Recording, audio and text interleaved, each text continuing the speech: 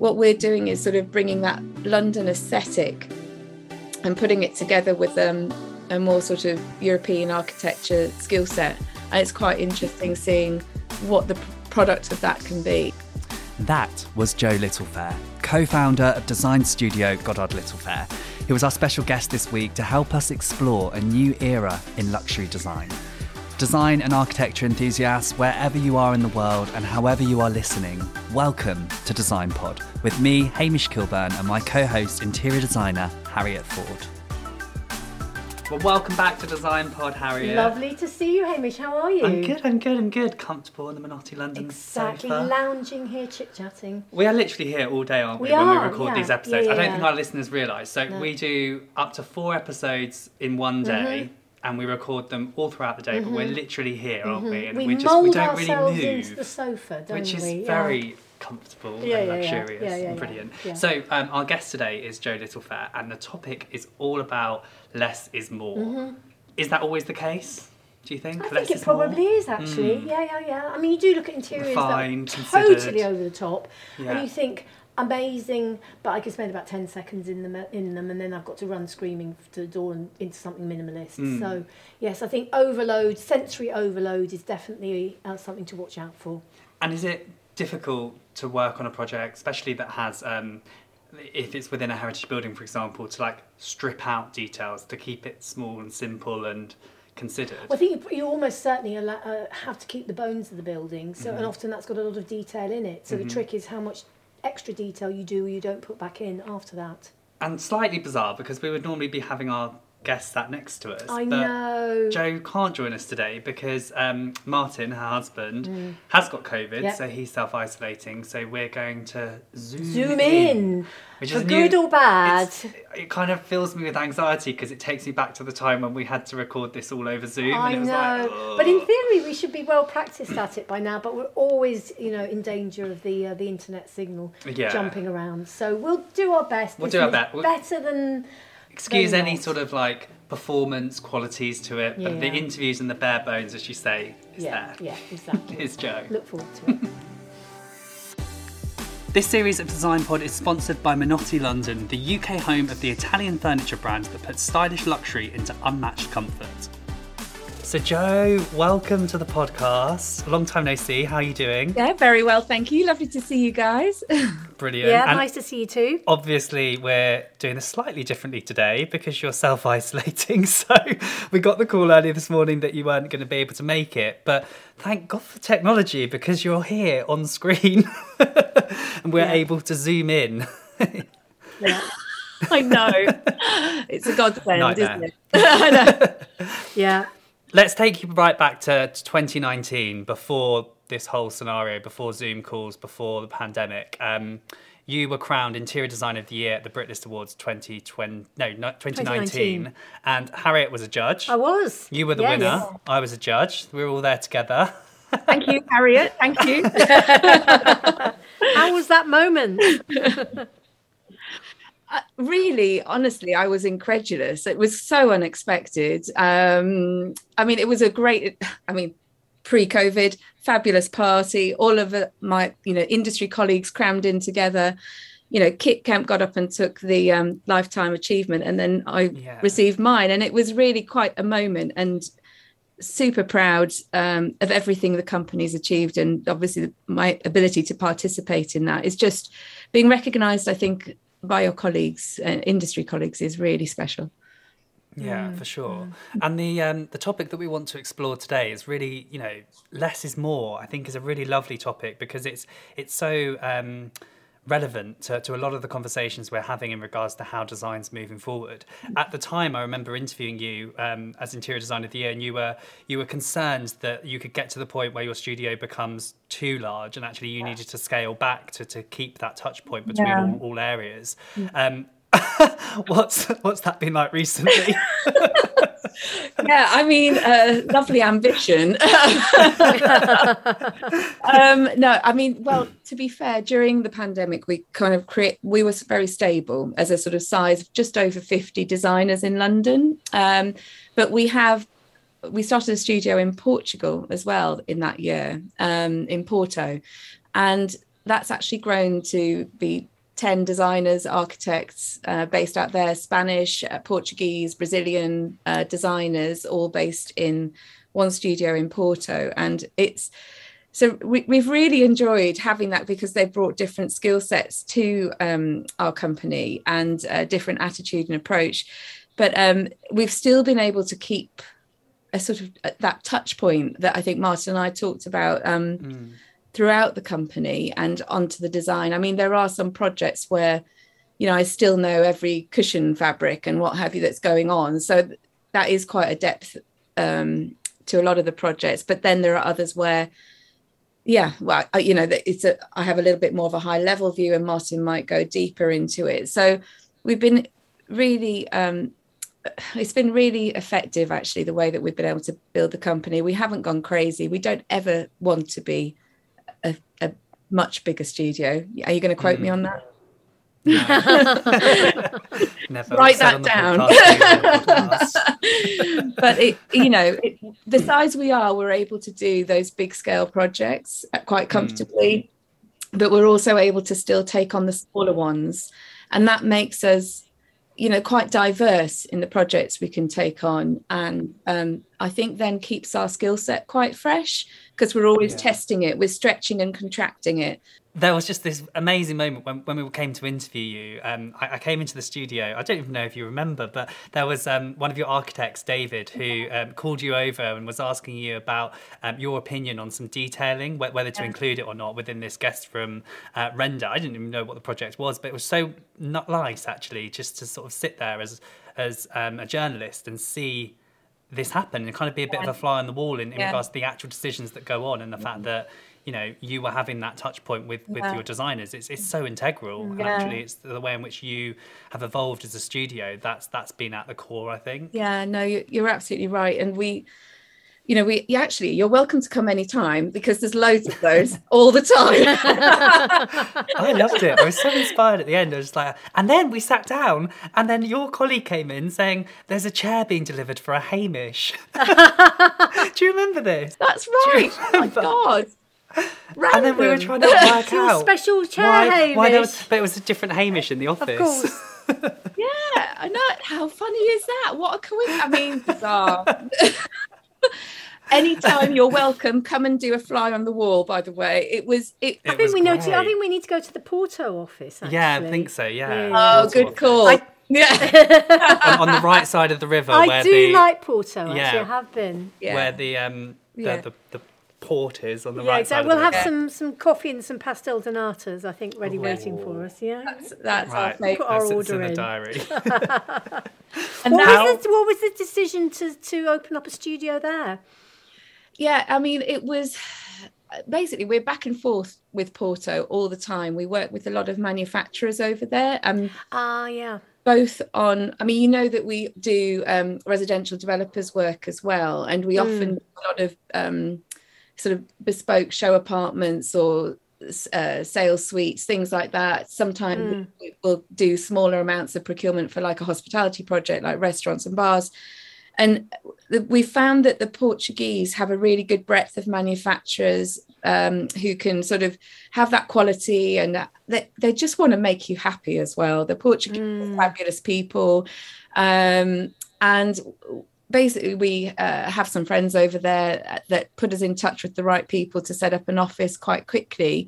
It was also the time that Brexit was sort of in the background happening, and we were just like, we want to have a representation in Europe, and with we have got a focus on resorts out there as well. So we're doing some resorts in the south of Portugal on the Algarve, and some resorts in the Middle East, which I can't talk about. But they're coming through that studio. We're working on a tribute in Paris and a Hilton in Berlin through that studio. And it's great, because the people that are recruited have had different training and different experiences. And what we're doing is sort of bringing that London aesthetic and putting it together with a more sort of European architecture skill set. And it's quite interesting seeing what the product of that can be. So totally. Lovely people who are just really enthusiastic. So Just interested to know sort of when in your mind do you think things changed in regards to like the definition of luxury for it to be more around sort of like the textured materiality as opposed to sort of like necessarily just aesthetically pleasing spaces as you walk in and sort of they look and feel expensive. When did we move past that that definition, do you think? I think there's been an awful lot of talk about authentic experiences, authenticity. There's been a lot of talk about sustainability over the last decade. It's been creeping up and up, and I think that through all of that we've discovered a lot more about the materials we use, their origin, their natural properties. What do they look like when you sort of slice a piece of stone and get the sort of the split face of a piece of stone rather than a polished and honed piece of stone. So I think discovering those different textures for us of material really helps to sort of layer up an interior in a way where perhaps in the past you'd think you have to go in with the most expensive stone, the most expensive paint finishes and gilding finishes and go for it. Actually, I think people are appreciating a little bit more honesty of materiality and just things beautifully and simply done. And I do really enjoy that. I mean, it's amazing going and seeing beautiful interiors that are very well detailed and have beautiful finishes and beautiful marbles in them. And that still has a real place. I just think there's a sense of curating that so that we don't just layer it up everywhere because we feel we have to, but we curate it so that it's used where it's at its best effect, I think. Juxtaposed against something that maybe shows one finish off better, so that not everything is clamoring for your attention in a space. So, and also what you have access to as well as the time frame. I mean, I'm noticing one project in particular, the Mondrian Shoreditch. You didn't have hardly any time on that project to design, and you've ended up unveiling something that feels a lot different to what it did previously. I know that obviously it's known as a party hotel. Don't ask me how I know that. Okay, yeah. But you've really created more meaning in all areas, including the public areas as well. And the way in which you... So you've taken this, the chandelier from the lobby and you've repositioned that elsewhere in the hotel. I mean, just the way in which you've reused those materials in a completely different way. Yeah. I think that's becoming much more of the decision. Those decisions becoming much more common from designers now, which is wonderful to see. Actually, I mean, we got a lot more bang for buck, if you want, from placing that chandelier over a really low sofa group where it looked enormous and it was eye level, rather than hanging up in a void where you couldn't sort of perceive it. So, there's a lot of sort of thinking about things like that, and then we commissioned artists to do paint work on sort of bulkheads and things like that. So we brought in biophilia with him, the guy doing lots of sort of impressions of biophilia, but also mixing that with a bit of a contemporary kind of tongue-in-cheek motif. So that's quite cool. I think getting that sort of interaction and story behind a space is really interesting as well. Do you prefer working on hotels that are close to home, or do you prefer working on hotels that are in new territories? Ooh, that's a big one.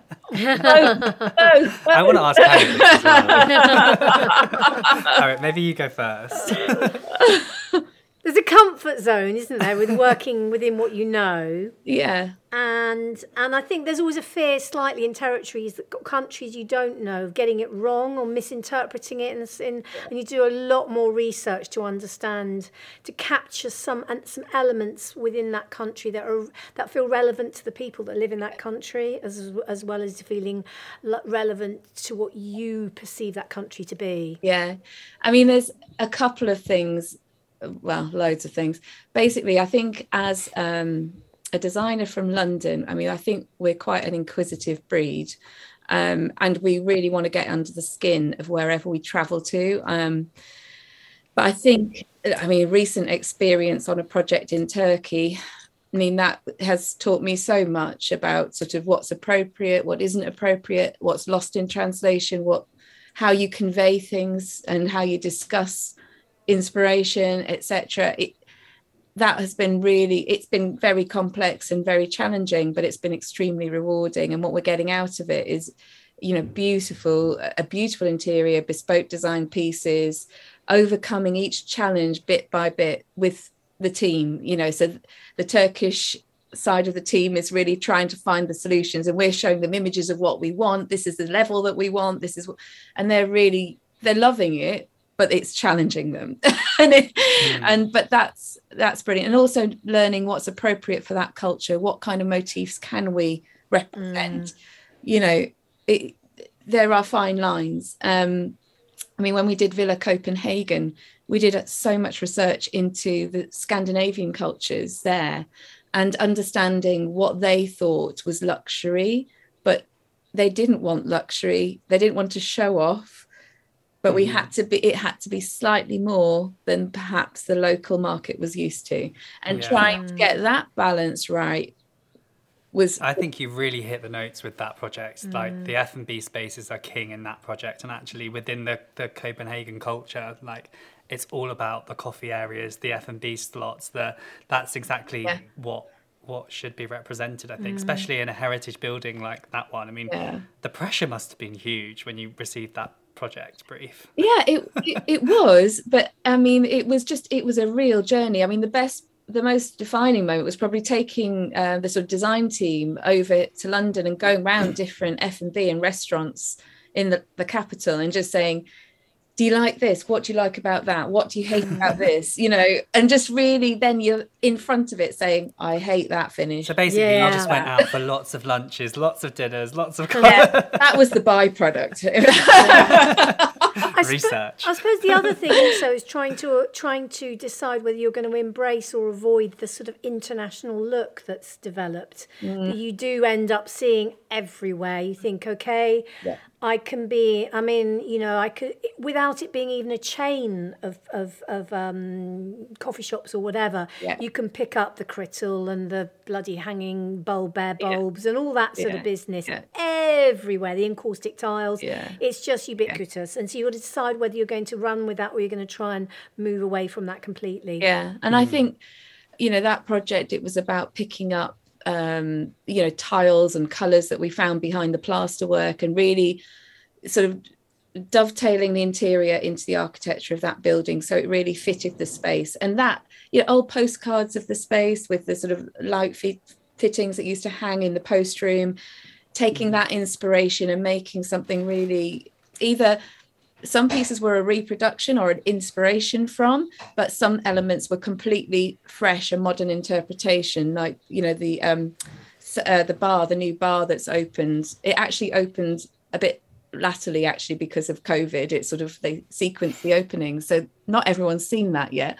But it's, got lots of leather straps with the little sort of brass weights at the end of it. So it's the sort of the weights from the post room would be at the end of the satchel straps. And, it's things that would not fit in any other building. So that's so interesting to me, because really when we're talking about materials, it's like less is potentially more when it comes to luxury. But when it comes to creating a design narrative, it's all about those small details that when you walk past in a hotel, you wouldn't even notice, but actually they need to be there in order to create the mise en scène of the whole environment and the experience that you're walking into. So it's not really fair to say less is more generically, because it's not, because the artifacts are so important. And I think the thing is, you don't want to sort of lecture a guest or sort of, almost patronize them that they must learn this story about the building. So it has, for me, it feels like there is a story that's there under the surface, and if you want it, you're welcome to grab it and have hook into that. That's great. But if you just want to go and enjoy the space, you don't want to be overly burdened with it as well. It's like, oh my God, every touch point is in this room. Well, you say that, and I really hope I don't offend you, because I love this hotel, but we cannot talk about storytelling without talking about the Mayfair Townhouse, because that is full of narrative from the moment you step in and you just enter this new world. But you've done it so effortlessly. And all different areas have to have their different kind of their different cues and their different narratives within themselves. And I don't know if you know, Harriet, but the narrative is like fictional characters. No, absolutely. I think it was, we are always interested in the past and the people that live inside buildings. I think sociology is something that probably all interior designers should study at some point. We probably do it, as we go through our careers, but how people used space, who lived in what house, why did they live there? I think it just really kind of, especially when you've got old walls, old bones, it kind of inspires you to really connect with those pasts and bring them forward. So I mean, it's so many different townhouses, you had all different kinds of people living in them. We couldn't find absolutely everybody, but and we did obviously create a sort of an interpretation, but the dandy, the aesthetic movement, that became a real inspiration for us for that project. And we filtered that through. The color schemes are quite strong, and I think that's quite unusual. Usually people do kind of, you could play very safe. There are some very, very small guest rooms, and you do think that lighter colours make a space bigger, but actually we went for quite a strong colour, relatively speaking, and but it's one that is very livable with, and it feels very residential as well, but it kind of creates a mood. So we loved that project. Getting to that narrative and that level of dovetailing the past with the contemporary British art was a challenge in getting to that right level and calibrating it was really tough, but we're delighted. We're glad you enjoyed it. I mean, it was just a big reveal, I guess, because we were teased as press with the very sort of selective renders, as we always are, and we knew that it was going to be a sort of statement hotel, but when we walked in, I mean, it just took our breath away, really. Just little details, like as you walk towards the lift, you have the textured surfaces on. Is it leaves that kind of really reflects the leafy neighbourhood of? I mean, it's just things like that. It's just clever. I know there's tons of it if you want it. Pocket watch lights designed by men's weights. There's tons. And also the rooms were, you were restricted to the size of the rooms as well. It's very challenging in hotels like that are in those buildings. What are the main challenges with the small size scaled rooms that you had to deal with, and how did you create an opportunity? Well, I think the brief from the outset was to try and create as high a level product, so really they were aiming at the 5-star market, and obviously with a room of that size, it's really challenging. So for us, it was about layers of detail. I think the colour really helps. I think colour always makes a room feel richer and more luxurious. So we did have sort of chalky painted walls, in this beautiful dusky blue. The curtain went into a wool fabric, so very elegant. Everything was of fantastic quality, if that makes sense. And then we added little red piping details and lines into the interior architecture of the space. And the inspiration there was the sort of the contrast of a gentleman's jacket, when you open a jacket up and you see a crazy coloured lining. It was that sort of that little accent of personality coming through into some of the detailing. I mean, getting the lighting right, getting the lighting built in, so that it doesn't take too much space and it still feels, beautifully luxurious. I mean, tons of challenges. Getting all the right bits of pieces to make it a comfortable room for people to be in, was very challenging, but rewarding. No, we love it. And what are you working on now? I know that designers these days have so many NDAs. So. I know. What can I tell you about? Well, I've told you about the tribute in Paris and Hilton Berlin. IHG Berlin is finally having a massive renovation that we've been involved in for so many years. So that's going to be coming to fruition this year, which is fantastic. We're obviously working on Mandarin in Vienna, Mandarin Oriental in Vienna, which is a fantastic. How is that project coming along? It's coming along really well. It's been a long one, as you know, and we're delighted with the design and how it's heading in the right direction. And I mean, it will be a beautiful property. So we can't wait to see that come to fruition either. We've got a project in Istanbul, which we're very excited to reveal this year as well. So that's a 65 key, almost boutique, but very much 5-star property. So that's really exciting. And spas in London I can't talk about, resorts in the Middle East I can't talk about. It goes on. I think you inspire a lot of designers because you are really able to to stay with the design as well as build your business. Is that as effortless as you sort of make out to be, or is it quite a challenge to balance both? Yeah, I think. And Harriet, for you as well, I guess. Yeah, I mean, I run my business, obviously a micro business compared to yours, and I generally just like the element of running the business. I want to be doing the design work, but it's a necessary part of what you do. It's a choice you make when you decide to run your own business. Is you have to attend to the business, and that makes you have to become all things really. Even if you then manage to pass those on to other people, to some extent, you actually need to know how all those different elements work in the first place in order to be able to give them to somebody else to run with. Yeah, 100%. So, I mean, you just described, you have to know every element and how it's made up and why someone's done something like that, or, and yes, it's contracts, it's fees, it's insurance, it's, the coffee machine, it's all of those niggly bits. And I am, much like you, Harriet, I want to be working with the designers. That's my sort of safety spot, my place I want to be. It's why I get up every day. But we have got people within the company who can take a lot of this pressure as well, and are very able in sort of dealing with it, and they do it with us. We collaborate, we try and share it so that no one person gets all the pain, because basically our studio is still run by designers as well. We did try creating roles that were more sort of focused on just running the business, and it just didn't work for us. I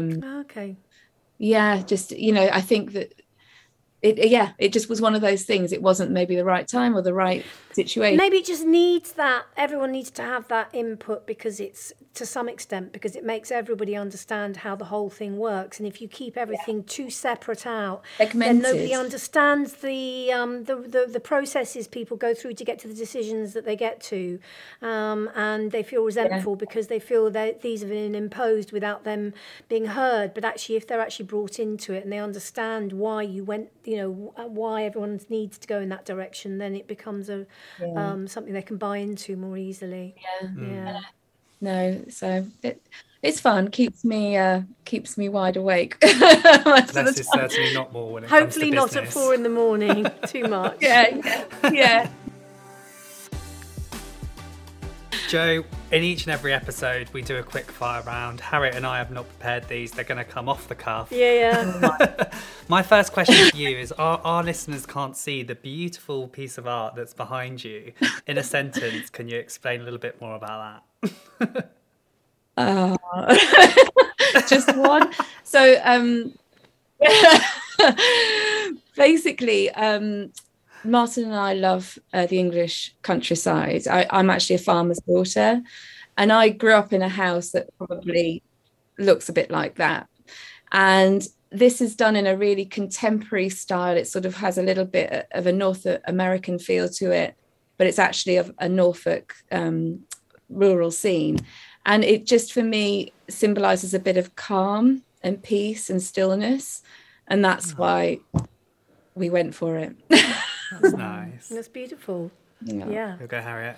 So mine is a completely different question, because obviously we've heard all about your work life and the business and everything. So when you're relaxing, where do you, in the rare occasions and you're allowed to travel, where would you head to? Would it be to the top of a mountain to ski down it? Or would it be in a scuba diving kit to the bottom of the Red Sea? Yeah. Well, both of those are appealing, but actually the last holiday was climbing mountains in the Lake District. So that was Martin and I straight up. We wanted to go up Scafell Pike, but we couldn't on the day. But we did 3 days of quite heavy walking, because just getting away from it, I think there's about, recalibration and just having time to think and clear your head. But, I am desperate to go and do some real traveling to parts of the world I haven't been to. I really want to go to Costa Rica. That sort of, let's get further away from it. We've been penned in a little bit, and I just want to go, actually, life is for living, and I want to, keep traveling and keep learning. So totally. So just change the culture, basically. Yeah. Yeah. So another way to get away from it all and to forget your worries is head to the Dandy Bar in Mayfair Townhouse. What's the cocktail you're ordering? Oh God, I've forgotten the name of it. I'm sorry, I put you on the spot. To be fair, my two normal cocktails, just that you can't go wrong with, it's a margarita or a Negroni, so that's straight. But they do some really good ones as standard, and when I see it, I'll remember it. And can you remember how many crystals are in that Swarovski peacock? Oh God. No, I really can't. I need a few cocktails to remember that one. A lot. But that would be a good sort of, game, I guess, while you're having your... Yeah, exactly. Jo, it's been such a pleasure. I'm just so sorry that we can't see you in person, but thank you so much for making this happen. Yeah, thank you. It was really great to hear you. It's thank you so much. So lovely to catch up with you both, as ever. Thank you so much for your time. We'll go for cocktails soon. Negronis and me. Real life in Costa Rica. In Costa Rica. In Costa Rica. Let's do that. We go from Porto to Costa Rica. I think that's a little road trip plan there. Yeah, I'm sure there's a direct flight. It'll be fine. Let's go. Yeah. Sort it. Thank you so much, Jo. See you soon. Bye. So Hamish, that was great. She's brilliant, isn't she, Jo? I just love chatting to her. Big grin on my face at the end speaking to her. I know. People like that is what our industry needs to evolve. I think she seems so calm and collected for somebody that runs such a big enterprise. Has got so many projects going on. She just It was fascinating though, going like when I went into the studio, and it was like almost as if they'd set it up, but they absolutely hadn't. And someone just called Jo over, and like all of a sudden all these decisions were being made on this project, and they almost forgot that I was there. But for me, I never get that perspective of a studio, so it was nice to see it in action. No, she's a remarkable part of a remarkable duo who've done amazing things, and they have some brilliant projects. And they really complement each other as well. Yeah, they do. Yeah. And it's fascinating to hear how they pushed themselves into Europe and how that was working. And no, really impressive. And do you think we've concluded is less always more, less is more? Yes. I feel less is more. Yeah. I do actually. I think it needs to be. It's always better to walk into a space and it feel more considered than something too over the top. Yeah, I mean, you always get your maximalists and your minimalists. So I mean, there's minimalists, don't we? Well, I think we are more down that less. It's the sort of visual clutter I can't deal with. Yeah. But say if you went into somewhere, I was in Seville at the end of last year, and you go into some of these interiors that are crammed full of 1 million different coloured tiles all going in different directions. Actually, it's wondrous. It feels But beautiful. even that, because I was in Seville recently, and I was in the Gran Melia, which is quite an iconic hotel there, and it's known for that sort of gory red kind of like interior as you walk in. It's very in your face. And now they've completely redone it to be this like soft green, so it's really sort of reflective. I think even destinations like that are having to be more considered in their design, because I think, as you've said in the previous episodes, design is becoming more international, and that is what the guests want. So certainly in hotels anyway. Yeah. Well, you have to consider, what people are doing in the spaces. I mean, you can't put that into a bedroom because it's not restful for people. And equally, shudder down my spine when I thought of that, Harriet. That would force you to do a few handstands around the room, wouldn't it? But no, you do have to think about the environment. You wouldn't put it into the relaxation area of a spa either. No.